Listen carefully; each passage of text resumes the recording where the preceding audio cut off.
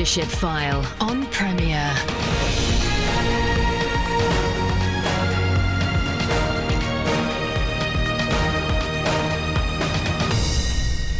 Welcome to the show which helps you lead where God has placed you.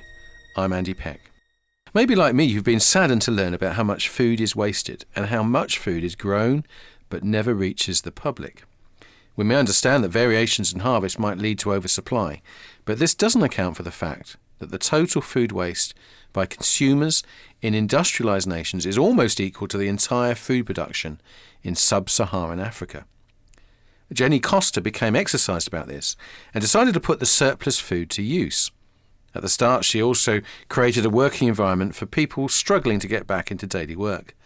Her company takes fruit and vegetables and makes chutney, and this was initially sold in local markets in London but now available in the likes of Fortnum and Mason, Selfridges and Waitrose.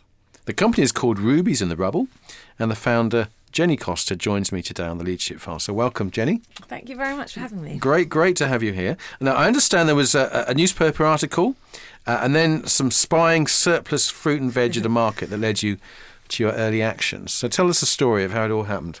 Yeah, it was quite random, really. I suppose my background, I'd been brought up on a farm on the west coast of Scotland. All right.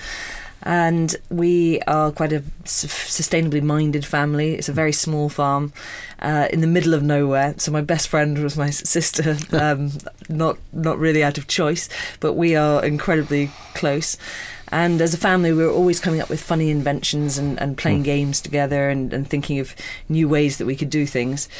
And my mother was a very sort of fantastic gardener, and because she loved what she was producing and she would make sure that her harvest would last the whole year, and she was always turning surplus into chutneys, jams, relishes, anything that would preserve the life of her harvest.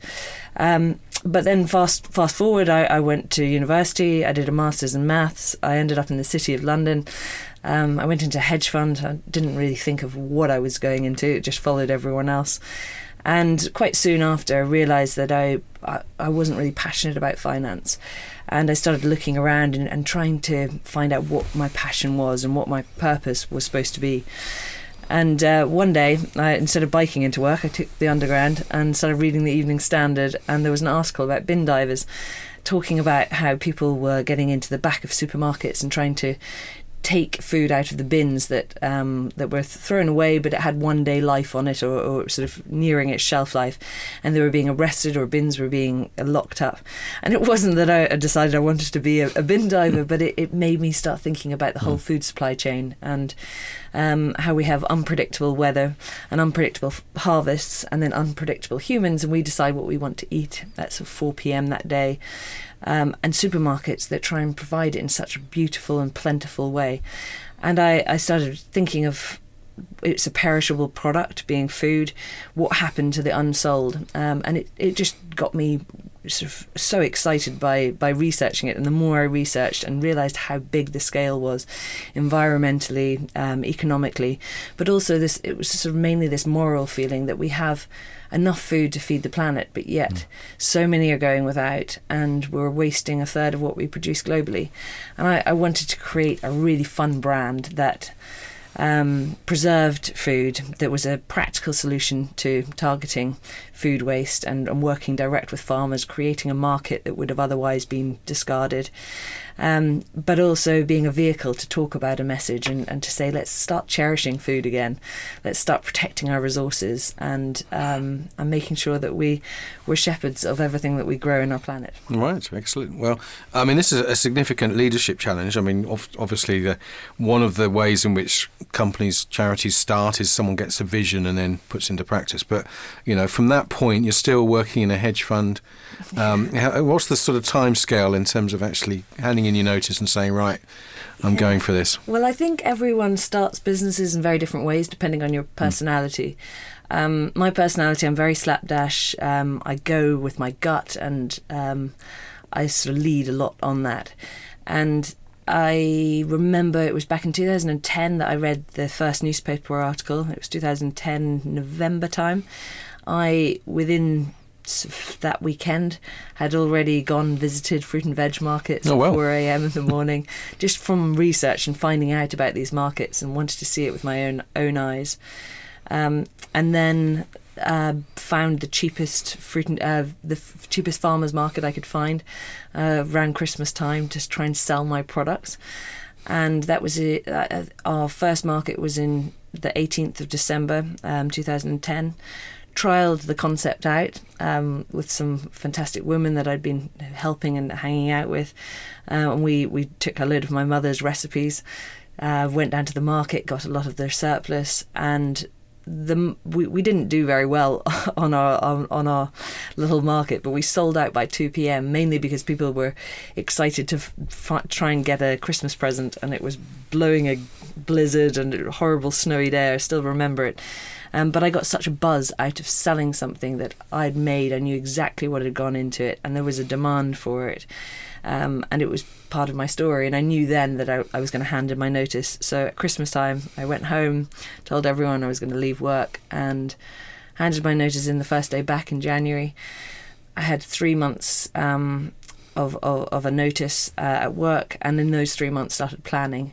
I remember telling work as well that I was going off to make chutney, or any friends as well. It makes you sound like it's the sort of thing you do when you're retired.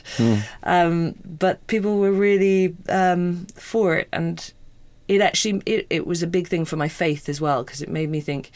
I was 25 years old at the time, and the three sort of pillars of my faith of thinking, I know that Jesus is for me, and that he knows me inside out, and he knows the desires of my heart, and he wants me to prosper, and he puts things in your heart to go and follow, and that he'll never leave me, and then also that we were born for a purpose, and we should go for it. And so when I sort of looked at all of that and thinking, really, I should just give this a shot, and if it goes terribly wrong, I will have learnt a lot, but nothing's going to the world's not going to collapse underneath me. I'll still be supported. And so stripping that all back, it was really just the fear of man and the fear of failure that was holding me back. And so I just thought, go for it. Well, it's Really brilliant to hear lose. how you put things together in your head and went for it. So fantastic. Fun challenge. Well done you. So I mean, so into the practicalities of chutney production and stuff. You're getting fruit and veg, or at least back in those days. I don't know whether things are the same today, but presumably you're dependent a little bit on the kind of chutney you can make by what the surplus is. Is that the case? Yes. So various recipes. Yeah. So when we started, the City of London helped us put up a porter-cabin kitchen on one of their wholesale markets, because they wanted to help reduce the surplus or the waste in that market. And so the market ran from midnight till 6 a.m. We would arrive at around 6 a.m. and there was 160 different traders, all trading by the ton of fruit and veg.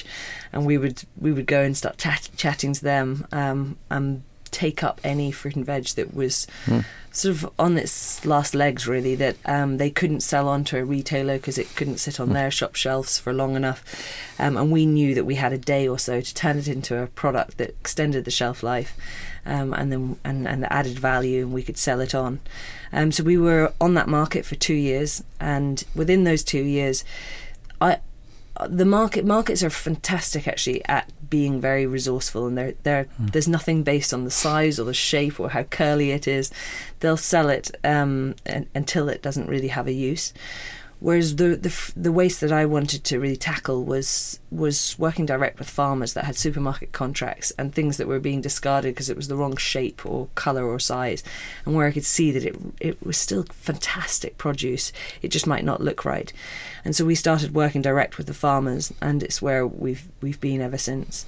But the main ethos behind Rubies is to make great tasting products in the most resourceful way. So we've started making mayonnaises as well, which are not based on fruit and veg, but it's taking a byproduct in the supply chain, aquafaba, which is a sort of bean water, that's a byproduct of making hummus, and it has the same properties as egg yolks or egg whites. So we've transferred that into our mayonnaise recipe and started making mayonnaise working Wonderful. with these hummus manufacturers. So it started with fruit and vegetables, but it's really just about trying to challenge the food supply chain and saying we can make sure that we're never wasting anything within it and always seeing a new product and a new value in things. So did the fruit and veg cost anything at all? When we started, we used to pay a very minimal, Okay. but it was incredibly. I remember sort of boxes of mangoes that might be 15p or 20p, Right. so that it was still classified as a sale. It wasn't a waste product. Sure. And then now we pay. We work with farmers. We do pay a reduced rate, but really we're trying to say this has got value and it should be in the food supply chain. So there's a lot of work that goes in from the farmer's point of view, from growing it to getting it, and it might just be a hailstorm that suddenly ruined the crop and made it look a bit different. So we definitely pay the farmers for their time, for boxing it up, for getting it to us as well, and making sure that they're not out of pocket. So in terms of from farm to the factory, I guess you use the word factory, do you? Yeah. Well, yep. wherever it was made, anyway. Yeah. So where are the farms, and where does it come from to? So we work with farmers all over the country, actually, from Lincolnshire, Kent, Sussex. We'll do a bit in Surrey and Essex as well. And then we have 3 manufacturing sites now, one down in Devon, one in Sussex, and one up in Lincolnshire. Oh, well. So it will go, normally by the tonne, we try and move things by pallet loads, and it will go direct from the farm to our manufacturing site, and we will have worked up a recipe knowing that there's going to be almost a year round or a big glut in a certain fruit or veg, and that we can find a demand for it and a buyer. Wonderful. Well, you're listening to Leadership File with me, Andy Peck. I'm joined this week by Jenny Costa. Jenny is the founder of Rubies in the Rubble, and we'll be back just after this. And welcome back to Leadership File with me, Andy Peck. I'm joined this week by Jenny Costa. Jenny is the founder of Rubies in the Rubble. We were talking before the break of how she initially took fruit and vegetable to make chutney, surplus products from the market, and creating obviously value and utilising food that would otherwise go to waste. And a little bit about how that's expanded now to taking food direct or produce directly from the market to various factories in Devon, Sussex and in Lincolnshire. So you've been featured in the national press, Jenny. So how did the word get out about this idea? I think we were really fortunate by how much coverage we had as an early stage business. I think the first coverage, we'd had a very small article could have been the Country Life or something, and the editor of the Sunday Times Business was reading it on the weekend and just fell in love with the concept and the story and wanted to do a piece, and then from there it just started rolling. But I think food waste, since I first started reading about it back in 2010, it was quite a hippie notion, and people thought of food waste as sort of mouldy product or something out of the bin or unfit for purpose or second rate. And there's been a huge awareness from supermarkets and the government, more because of the carbon footprint of food waste, the cost of food waste, and realising we have to start attacking it and doing something about it, that we can't morally be this wasteful. And with that awareness, I think there's been a lot of education around how much is being discarded that's perfectly fit for consumption. It might just be that it's in the wrong place or the wrong time, or that there's not the infrastructure to deal with it as well. So I think on the back of that, it's really helped us with our press. But also, I think if you've got a really compelling story and you're doing something a bit different and against the grain, it was quite refreshing to be talking about somebody that was trying to create a business from waste and doing it in quite an unusual way. Yeah, I think many folk would have heard of food banks and the way in which now increasingly supermarkets are providing food that's almost out of date, you know. So, but this is a kind of a slightly different angle to the whole thing, isn't it? Yeah, there's some fantastic organisations doing great work on redistributing food and working with charities as well. And I think first and foremost that should be we should be trying to do something with that. From our point of view, I was really passionate about making sure that it stays in the food supply chain, that if there is value in it, that farmers and producers can try and be supported with that. But when we first started, especially, we were working with disadvantaged women initially, and then trying to tackle food waste. And a lot of people, when I was trying to figure out could this be a sustainable business, and I was losing money a lot each month, they were saying, why aren't you just a charity? And I think everyone has a different calling, but I was really passionate about creating a sustainable business. And I really believe that businesses can tackle a lot of problems in society and be sustainable solutions to them. Yeah. Now, the best sellers amongst your chutney? Oh, well, my favourite and the first ever recipe was the spicy tomato relish, and it's a Great Taste Award winner. It's definitely on Ocado. It's the best seller. It's fantastic from anything from avocados to burgers to hummus. People like it with a poached egg in the morning. All right, and so it's been it's been a great seller. We've also had some really quite funky products as well. We do a banana ketchup, which again is a really good seller with anything Caribbean or a wrap style, or instead of your mango chutney, putting it on a curry. But they're all quite playful and inventive condiments. Right. So, I mean, looking particularly at your leadership style, or you've mentioned already you have a particular style of going with your gut and that kind of thing. What have you found the big challenges, from that start back in 2010? I suppose my biggest challenges probably are that I have no training, or I've never done anything before. And as our team grows as well, making sure that everyone is cared for and everyone's listened to. But we've been really fortunate of growing the team very organically, but being very sort of close-knit, that everyone is really great friends, and I would sort of hang out with everybody outside of work as well as inside. And I think having that respect and knowing that you're listened to really helps build a team. So I think building and growing the team has probably been one of the biggest challenges. At the beginning, trying to understand how to make a business profitable. I think any small business owner has that problem of supply and demand and figuring out how to get noticed and starting growing. I was really naive at the beginning. I thought if I just create the best tasting product, everyone will want to buy it, and realising actually how much work goes into getting it to market and standing out on the shelf.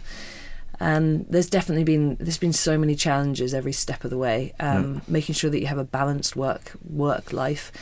I notice myself, if I'm not feeling 100% filled and energized, you go into work grumpy, you don't give people the right amount of time that they need, and first of all, you're not going to have fun. I mean, work should be a pleasurable thing, and you're serving and you're really enjoying what you're doing, and you need to be able to serve, to look after yourself as well. So getting that balance as well of work and holding things really lightly, I think is making sure that the yoke and the burden's not on you. I think is sort of key. I'm obviously, as you can tell, pregnant, and that's been a real challenge as well. It's been a great learning of realising that you've got to step away from the day-to-day of the business, and putting a lot of other people in charge of things that you might have loved to keep your fingers on. Yeah, I mean, having moved from market now to factories in Devon, Sussex and Lincolnshire, you've got to have people managing all that and involved. What sort of workforce do you have? So in London, we've got a permanent team in London of 5. We've just hired another 2, so there'll be sort of 7 of us. So we're a really small team. And then in the 3 different sites, we've outsourced production. So we work with other couriers, we work with other designers as well for our packaging. Really, essentially, Rubies and the Rubble is a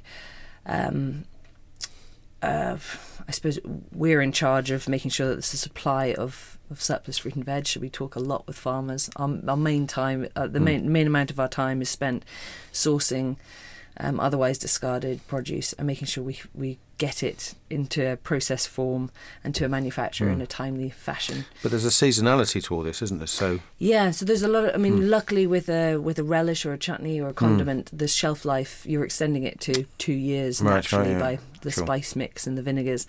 But it does mean that we produce, say for example, our tomato relish, we'll produce a lot of it in summer months.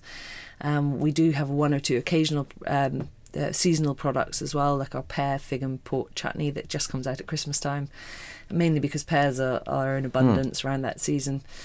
So there's quite a lot of working through that. But then on the other side, because we're working with cucumbers that don't fit straight, so they don't fit in the plastic sleeve, and the UK public eat cucumbers all year round, so there'll always be those curly cucumbers from the farmers to utilise. There's probably 2 months in the year that we don't get them, so there's certain things that we can get all year round, and then other things where we're pretty seasonal as well. And in terms of the things you enjoy, you mentioned it's nice to go into work and make it fun, but I mean, are the bits you've been surprised at how fun it's been? From work side, actually being with the team, building that team, and seeing things happen and things changing as well, and that's probably the biggest enjoyment that I have. That suddenly you've got a team and everyone is going towards the same goal. I love working with farmers as well, thinking of new products with this mayonnaise. When we were developing that was really exciting. We're also developing a brand new product as well at the moment, more of a classic ketchup, which we're very excited about. There's a lot of recipe development, a lot of ways of entering a new market as well. But the main, our day is so varied, and being a small company, one day you're working with farmers, the next day you're in the manufacturing unit and trying to develop or tweak a recipe, and then the next you're talking to a supermarket chain or a deli or somebody that might put it into their sandwiches, and there's a lot of different aspects of it, which is probably the bit that keeps you ticking as well. It's always changing. So obviously you took a salary cut from a hedge fund to do this. You're looking now 8 years later. I mean, any regrets? No, I wouldn't regret. And there was definitely been some highs and lows, but I love what I do. Good. It gets you really excited for getting up in the morning. And I think if people have got a passion on their heart, they've got to go for it. Yeah. And obviously this, you've already expanded into mayonnaise, but there's a bit of a model here for other foods that are also going to waste. Plans for you to expand? Have people come to you and said, "Hey, we like this idea"? Yeah, we've had some quite big players coming along and saying there's definitely interest and a demand from consumers to buy more sustainably, and could you do a product for us? We've looked at sort of snack ranges, soups, pasta sauces in the past, all these things. I'm especially because I've got a short concentration span and I love new ideas. It's trying to tailor back on those and realising just keep it really simple, do one thing really well and then expand into something else. So I think as a brand we'll be in condiments and that area for quite a while. But there's definitely interest in going into anything that extends the shelf life of a fruit and veg and that could be put to Rubies. Yeah. Rubies brand. So how do listeners find your products? Waitrose is one place? Yeah, so we're actually just in Waitrose London stores. There's 40 London stores. We're in a lot of delis across the country. Our website's got a lot of them there. You can also get them on the website. We're in Ocado, and then we work quite a lot in sandwich companies, so it's hopefully in a cafe near you, you might be eating. You may have had some Rubies in the Rubble without realising it. Hopefully. Splendid. Well, it's been fantastic to sense your enthusiasm for this, and as a great model for good leadership, taking an idea and then running with it. So thank you very much. Thank you. So it's been my pleasure to interview Jenny Costa today. Rubies in the Rubble again is the company, so do check out the website rubiesintherubble.co.uk. .com. rubiesintherubble.com if you want to find out a bit more. So my thanks to Jenny, my thanks to you for giving us your time this afternoon at Leadership File. Do you tune in again next Sunday at 3:30. You can find archive versions, of course, of the Leadership File by going to Premier's website or by going to iTunes, and you could even sign up and get the Leadership File every week to your listening device. Thanks for your company. God bless. You've been listening to The Leadership File on Premier. Andy Peck serves as a tutor at CWR, a Christian charity whose courses and publications aim to apply God's Word to everyday life. Contact him via email apeck@cwr.org.uk.